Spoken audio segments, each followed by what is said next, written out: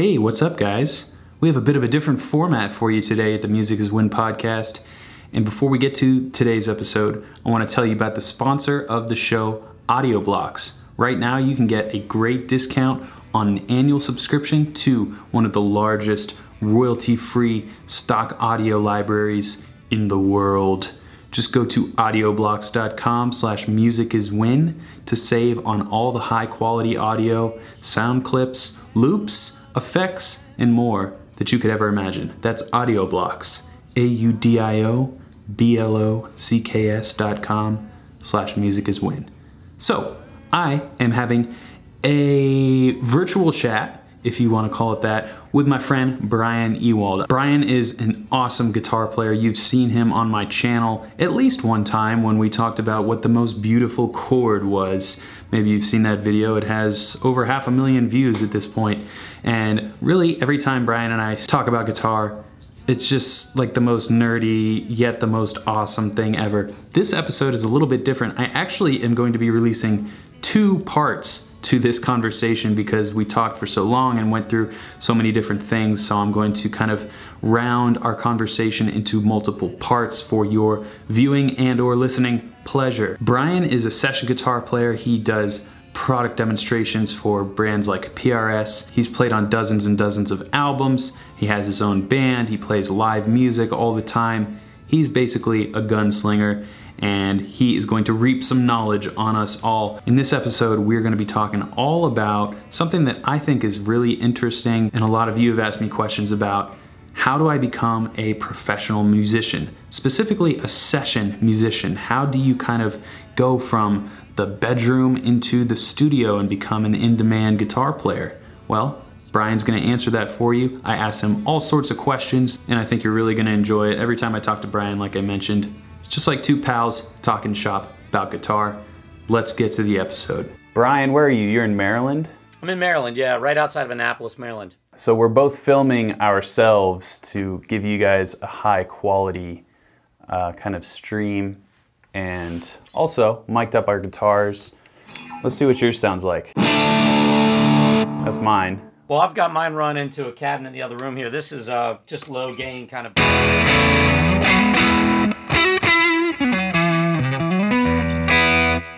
That's that Ewald signature smooth kind of thing that you always do. So that's a good kind of intro. I met you, I think, the first time. Did we meet in Germany for the first time? Or I think I met you at NAMM 2 years ago.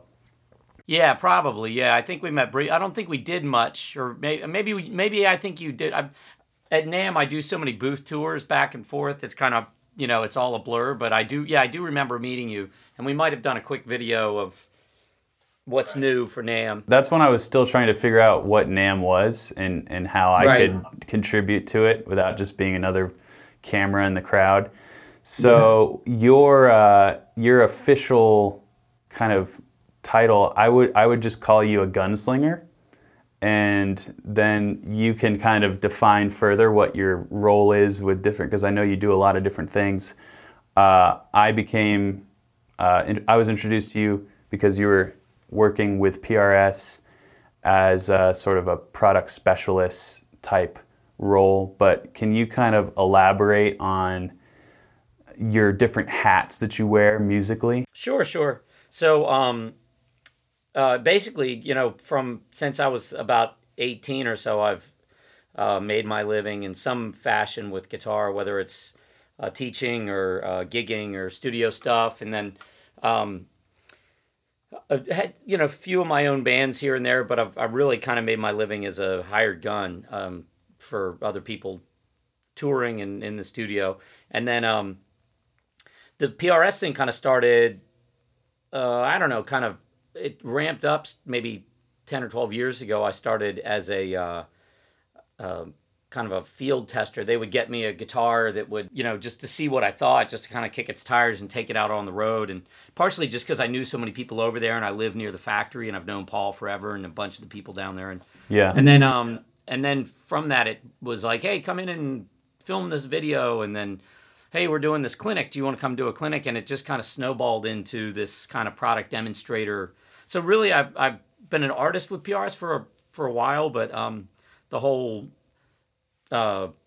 whatever you want to, product specialist gig has been the past couple of years has been really busy. It's been awesome, obviously, just really cool to get a chance to play all these, guitars and amps all day, and I get to see a lot of things long before they hit the streets, which is a mixed blessing because it's hard to keep my mouth shut about some of them, and there's some that I've played prototypes that never saw the light of day, but it's kind of it's. I think if you're going to try to make a living in this business, if you're really lucky and you just have a band that writes songs and is successful doing that, and you can tour and all that, that's awesome. But it's rare and it's tough. I think there's a lot more people doing what I do, where you have to be adaptable, and sometimes bar gigs or wedding gigs, sometimes it's a touring gig, sometimes it's a studio session, sometimes it's playing, tracks for commercials. Sometimes it's, teaching lessons, and I mean, there's so many ways you can do it. Some of my really good friends who are great guitar players make their living on the road as guitar techs. What's your favorite gig that you've had in recent memory? Recent memory?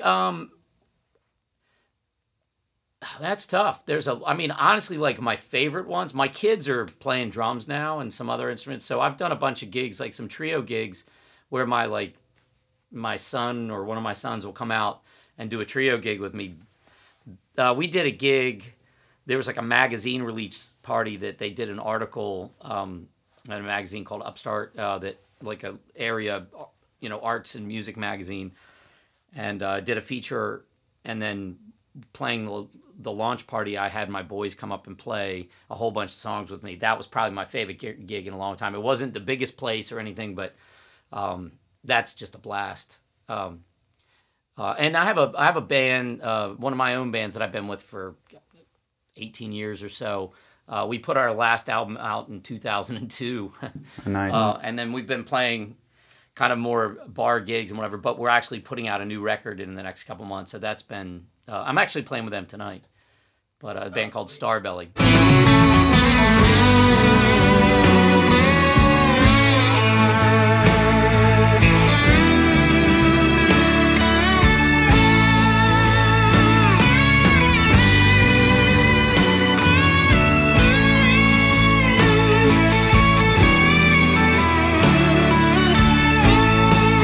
The recording process for you something that never really goes away? I mean, you said you haven't recorded with them in 2002. I assume you probably recorded other studio sessions since.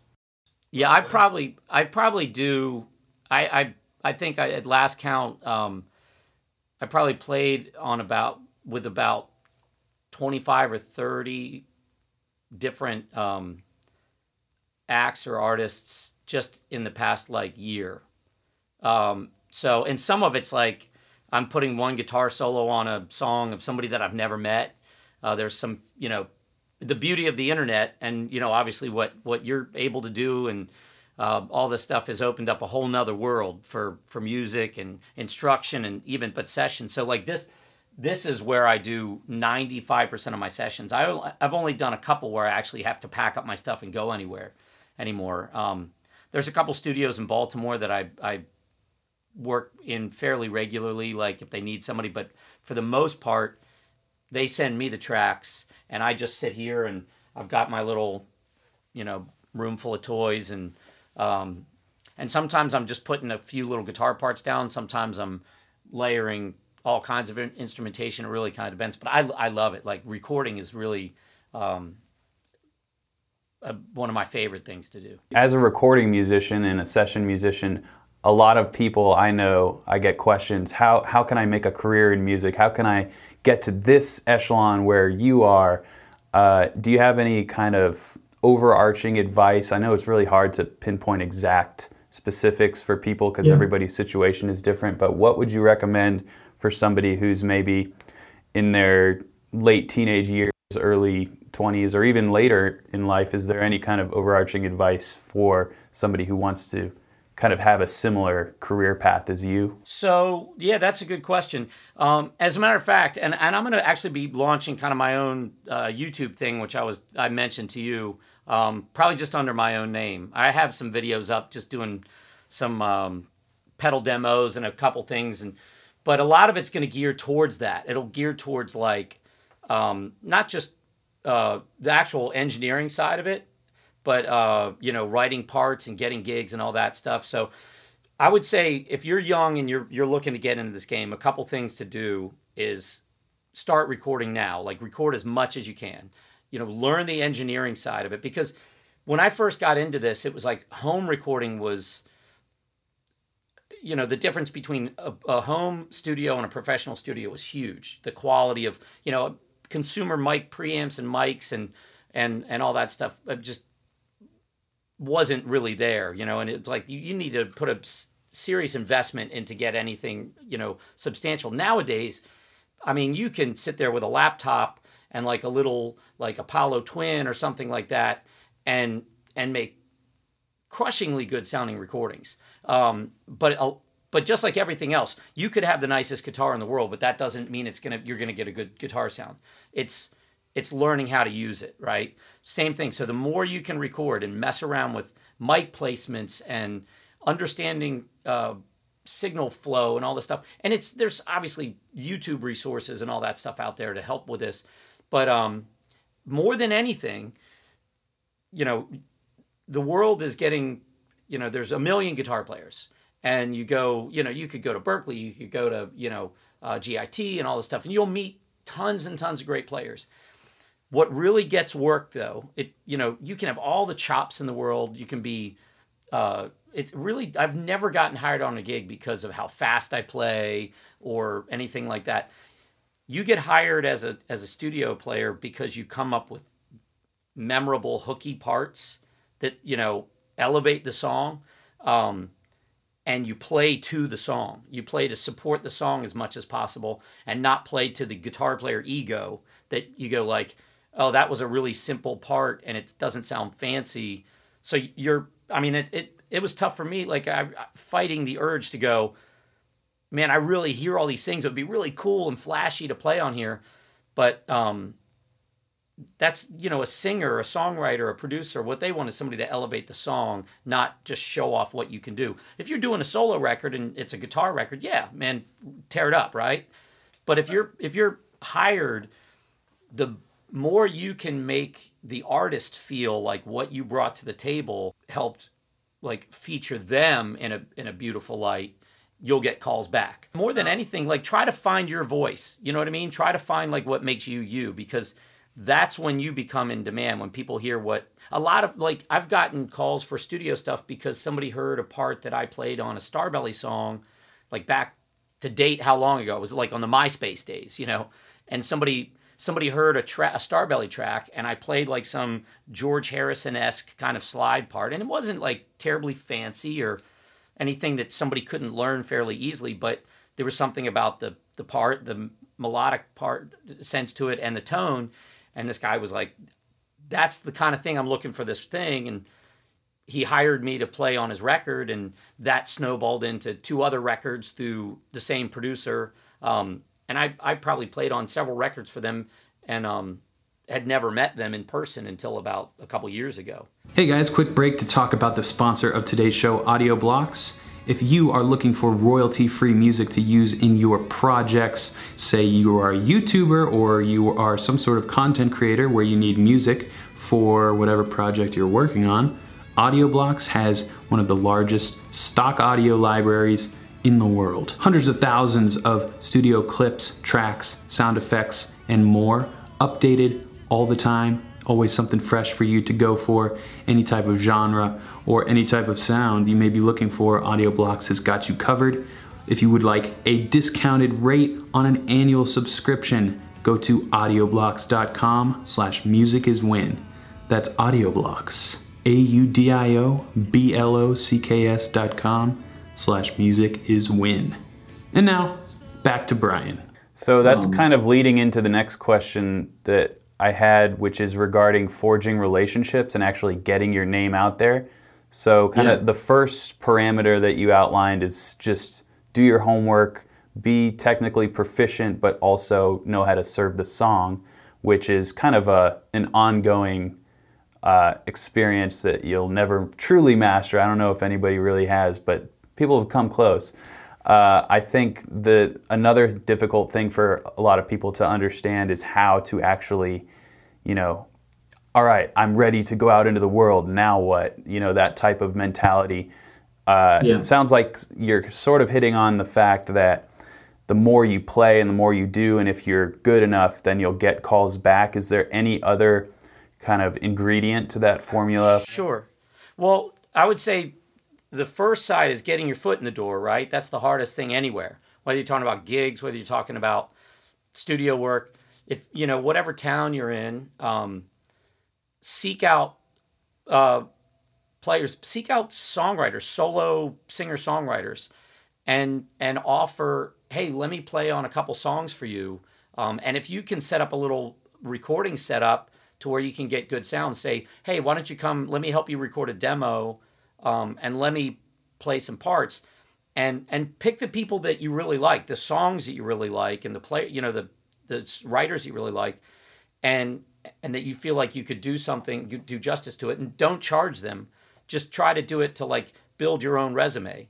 And then you will get more work, not based on, a slick website or a fancy, resume. It's people use their ears to hire people. So it's like they're going to hear something you played for this person and go, oh, I like that. Okay, let me call them. So it's like the main thing is get your playing on as many things as possible. If you have your own band, great. And then you can use your own band as a business card. But try to, I took a whole bunch of the stuff that I had played on over the years and I created these demo reels. It's just 15 or 20 seconds of a bunch of different songs and put them together. And I just put them up on a site. I back had them on MySpace and then later on put them on other things. And, if somebody is kind of looking around and you can just send them like a quick business card of here's a bunch of stuff. And if you play on a lot of stuff, you can separate it. Like here's a bunch of stuff I did that's kind of Americana, all country. Here's like some rock stuff I did. Here's some more R&B, blues, whatever, you can separate in genre. Or here's stuff that I did that's just focusing on guitar solos. Here's what I'm playing, some rhythm guitar parts. Yeah, that's a good idea. Like having sort of a headshot gallery as if you were a model, but for a guitar player, and just having that as a reference for when you need it at the snap of a finger. I remember I used to do something similar, but instead of saying, look at all these projects that I've played on and different people, I didn't have anyone, so I just wrote in as many genres as I could and be like, look at this little country ditty that I did, look at this little folk thing, look at this metal thing. And it was the same kind of process where you're required to be well versed. Even if you never do a metal gig, being able to take that out at any given point, I think is really the staple and signature trait of great session players. Is they may be a country guy, but they can shred, or they may be a blues guy, but they can, do insert genre here. People who are deeply into music are into music, even if they play a certain genre and you associate them with like, oh, this is a metal band, or oh, this is a country band. I guarantee you everybody in that band has influences that span far greater than what you hear them play on a day-to-day basis. And that all comes out in your playing. I mean, that's part of like, because if you go from Bach to Miles Davis to the Beach Boys to Stevie Wonder to Lamb of God, they're all using the same 12 notes, right? It's like, it's fascinating to think that all these sounds can be made with such a limited number of palettes. So it's just like, one thing I do in the studio a lot is if you're playing an instrumental song and you're creating the melody and all this stuff, that's great. And that's a great practice and a great tool to do. Playing to a song with vocals on it, the whole idea is that not playing something that's going to step on the vocals or distract from it or, be clutter up behind it, and thinking like a vocalist, playing your parts so that like it's it makes sense. That's, I think, the best session players. It doesn't matter what your instrument is. It's about supporting whatever the feature of that song is, and usually it's the vocals. But the one thing I always do is that if I'm spending too much time and I feel like it's not happening, it's just not coming together, I stop and I try to come from a whole different headspace. Like I purposely start on a different part of the neck, or I like from a different scale shape, or like get out, because otherwise you start playing habits and patterns. So it's like put yourself in a whole nother thing, or I pick up a slide, or I do something to go, let me come from a whole nother place. That's why, like, as much as you can record, like sit at home and record all the time. Just like try things out, experiment with sounds, get to know your rig, so you know, like, especially if you're on the clock somewhere else and you're not sitting in your own studio, that working quick is key because you're on somebody else's dime, you know? So if you go in and can nail, you know, some guitar parts in a short period of time, you'll get called back because you're not in there, you know, futzing with your pedals. And another big thing, if you're going into the studio with your own band for somebody else, you know, make sure you have, you know, the cables are good. Make sure you've checked your, you know, go through it. If you have a tube amp, tap all the tubes, make sure everything is, you know, keep track of when the last time you put power tubes in, you know, change your strings, bring extra strings, like always be over prepared. Like the last thing you want to be is on a session where you're sitting there and like there's some crackly noise in your rig because you have a bad patch cable. Like, you know, it should go without saying, but especially when you're new to it, like people are so worried about their songs and their parts and stuff in the studio, like making sure your gear is square. It seems it seems like sometimes, I hate to say that you have to have these mistakes happen to you in order to really grow as a musician, because I think they've happened to all of us. I still remember one time I was on stage. It was the biggest gig that I ever played at the time. It was in like this auditorium with 2,000 people or something. My band won a battle of the bands, and we were performing. And we went out, and all of a sudden I stomped on a box to get ready for my epic guitar solo. This is like the most cliche, like nightmare you can think of. No sound. And I'm like, no! And so what I ended up doing was ripping out whatever from the output of my last pedal on my pedal board and jamming that into my guitar, just complete bone dry, and playing this solo that should have been very like distortion delay with some wah, and it was just this bone dry version, but it came out like this messed up, raunchy, like Black Keys thing, and it was not supposed to be like that, but everyone realized what was going on the stage, and they're like, oh man, because you know, when you see that happen to somebody, you kind of get that, you feel your the heart pain. Stops for them. You're like, so yeah. And I was, you know, I didn't know how to react because I was just very angry. So I was kind of let that happen through. So a little bit different for the studio since you're not in front of a million eyeballs, but the same kind of fight or flight reaction where if you have a gear malfunction, do the thing that gets you back to home base, whether that means dialed down, you know, 10% of what you want, as opposed to trying to, you know, kind of turtle up. And I think some things like that have to just happen to you, even if you are given the information like you're given to prepare. But one thing I think that you mentioned that I'll just elaborate on, don't change your strings the day of the session. I do. You do it? But I change string. I mean, I used to change strings before every single gig, like before I left for every gig, and I was playing 6-7 nights a week. But I change strings and then I stretch them out. I'll put them on like sitting in the studio at times if I'm running behind and the drummer's setting up, they're getting drum tones, and I'll restring. I do it all the time. I know it's you got to know your guitar. I feel like I've just changed strings so many times that it's like, I don't really break them in changing them. Always have a backup set too. Okay, so then I need to ask you about your your 30-second overview of string changing. So How do you, after you get the strings on, do you do them all at once? Do you do one at a time? What's your stretch? I do 3 and 3. Okay. I take off the bass 3, put on, and then put them on, and but I'll string one up, and then I'll kind of give that a basic stretch and get it up to general tune. The next basic stretch, and then once I have those, I kind of stretch those and get them do the bottom 3. I do that because I have, all the guitars are different. There's the way you string a guitar with a Bigsby, the way I string a guitar with a fixed bridge. If you have like a floating bridge, like on a Bigsby, like where if you take all 6 strings off, the bridge literally pops off because it's being held down by the string pressure. And then all of a sudden trying to make sure it's in the right spot, putting it back on, and intonation is a pain. So the 3 and 3 kind of was because of,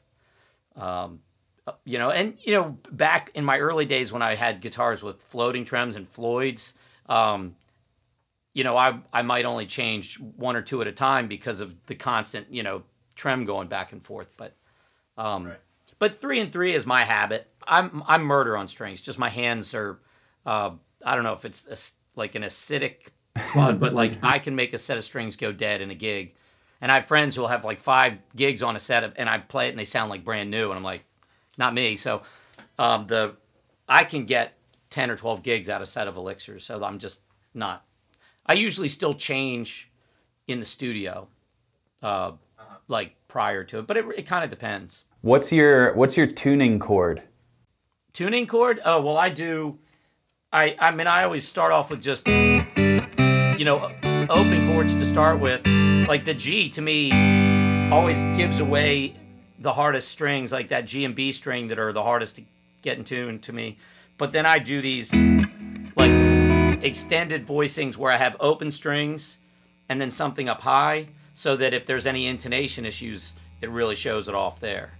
Even just doing like if an open E chord sounds good and then doing an E chord an octave up but without the bar, it'll show off intonation issues. Yeah, that's what I do. I do this, and I have this like raunchy sound because that really kind of makes those those upper frequencies and the the overtones really ring out with those open strings. If it's out of tune, say like this, I can hear that rub a lot more than if it is in tune.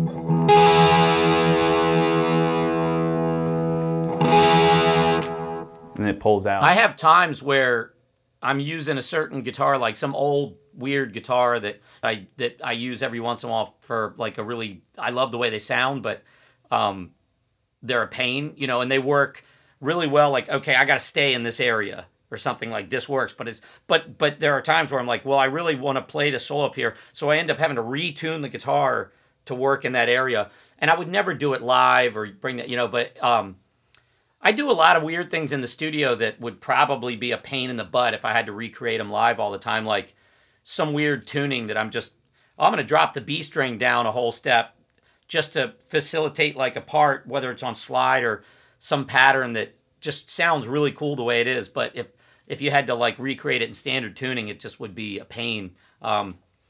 Fortunately, I don't have to recreate most of what I do in the studio live, and I feel sorry sometimes for guitar players in the bands that end up having to do them. And I've had some of them call me and be like, what did you play on this? And I'm like, oh, I was half capoed on this fret and like just to get some weird like rhythm guitar part. But I don't always keep good notes too, so that's I gotta get better about that. That's that's one of the joys of the studio that I think is so. If you haven't been into a recording studio, or you have a home studio, I have a home studio, this kind of life is so addicting, I think, because you can really be a mad scientist and get these sounds that you never really would have. Even in a professional studio, I find there's still a little bit of pressure unless you're, on a record label where time is no issue. But I made the mistake of going into a recording studio with a band when I was in college, and we literally created this music that was just so overdubbed and over the top. We're like, what if we did this here and this there? And it was like the most fun I've ever had in a recording studio. And then when we went to play live, we're like, oh wait, how am I gonna do these? The only reason this guitar part's cool is because this one's happening over it, but I don't have four hands. So something to be conscious of for those, you know, again, coming back to the kind of educational side, is when you are creating music, understand what it's going to be used for. If it's for something that you're going to be performing live, try and figure out some alternative to make those parts happen, because some of the greatest stuff that I personally have ever written, like what my favorite stuff is, has been things that were layered, and then when I tried to adapt them, it almost turned into a different song when I tried to play it live, which isn't a bad thing, but it's just I think it's a testament to how much fun and how you know, we can sometimes get carried away in the studio. But I wouldn't change any of that. Just something to be aware of. As far as layering in the studio, it's I will say though, as much as I agree, I love it, and I'm a fan of, like, it's so easy to just sit there and keep putting things on it, because it's like, well, everything you add, you're like, oh, that's cool, that's awesome. But really, truly, the best parts, if something can stand by itself, like, you don't want to layer to make something that just sounds blah interesting, right? If the guitar tone by itself is not like really inspiring, and the only way to make it sound good is by doubling it or something, then work on the original guitar tone. Like, think of how many great songs and great parts are just really meat and potatoes, right? And then it's just the right part and the right tone can say a lot. So if you can say more with less, try to do it. Well, I hope you enjoyed that little chat. I told you we would get pretty far into the weeds on a lot of different subjects, primarily centered around studio musicianship and what it takes to really get your foot in the door and make a name for yourself.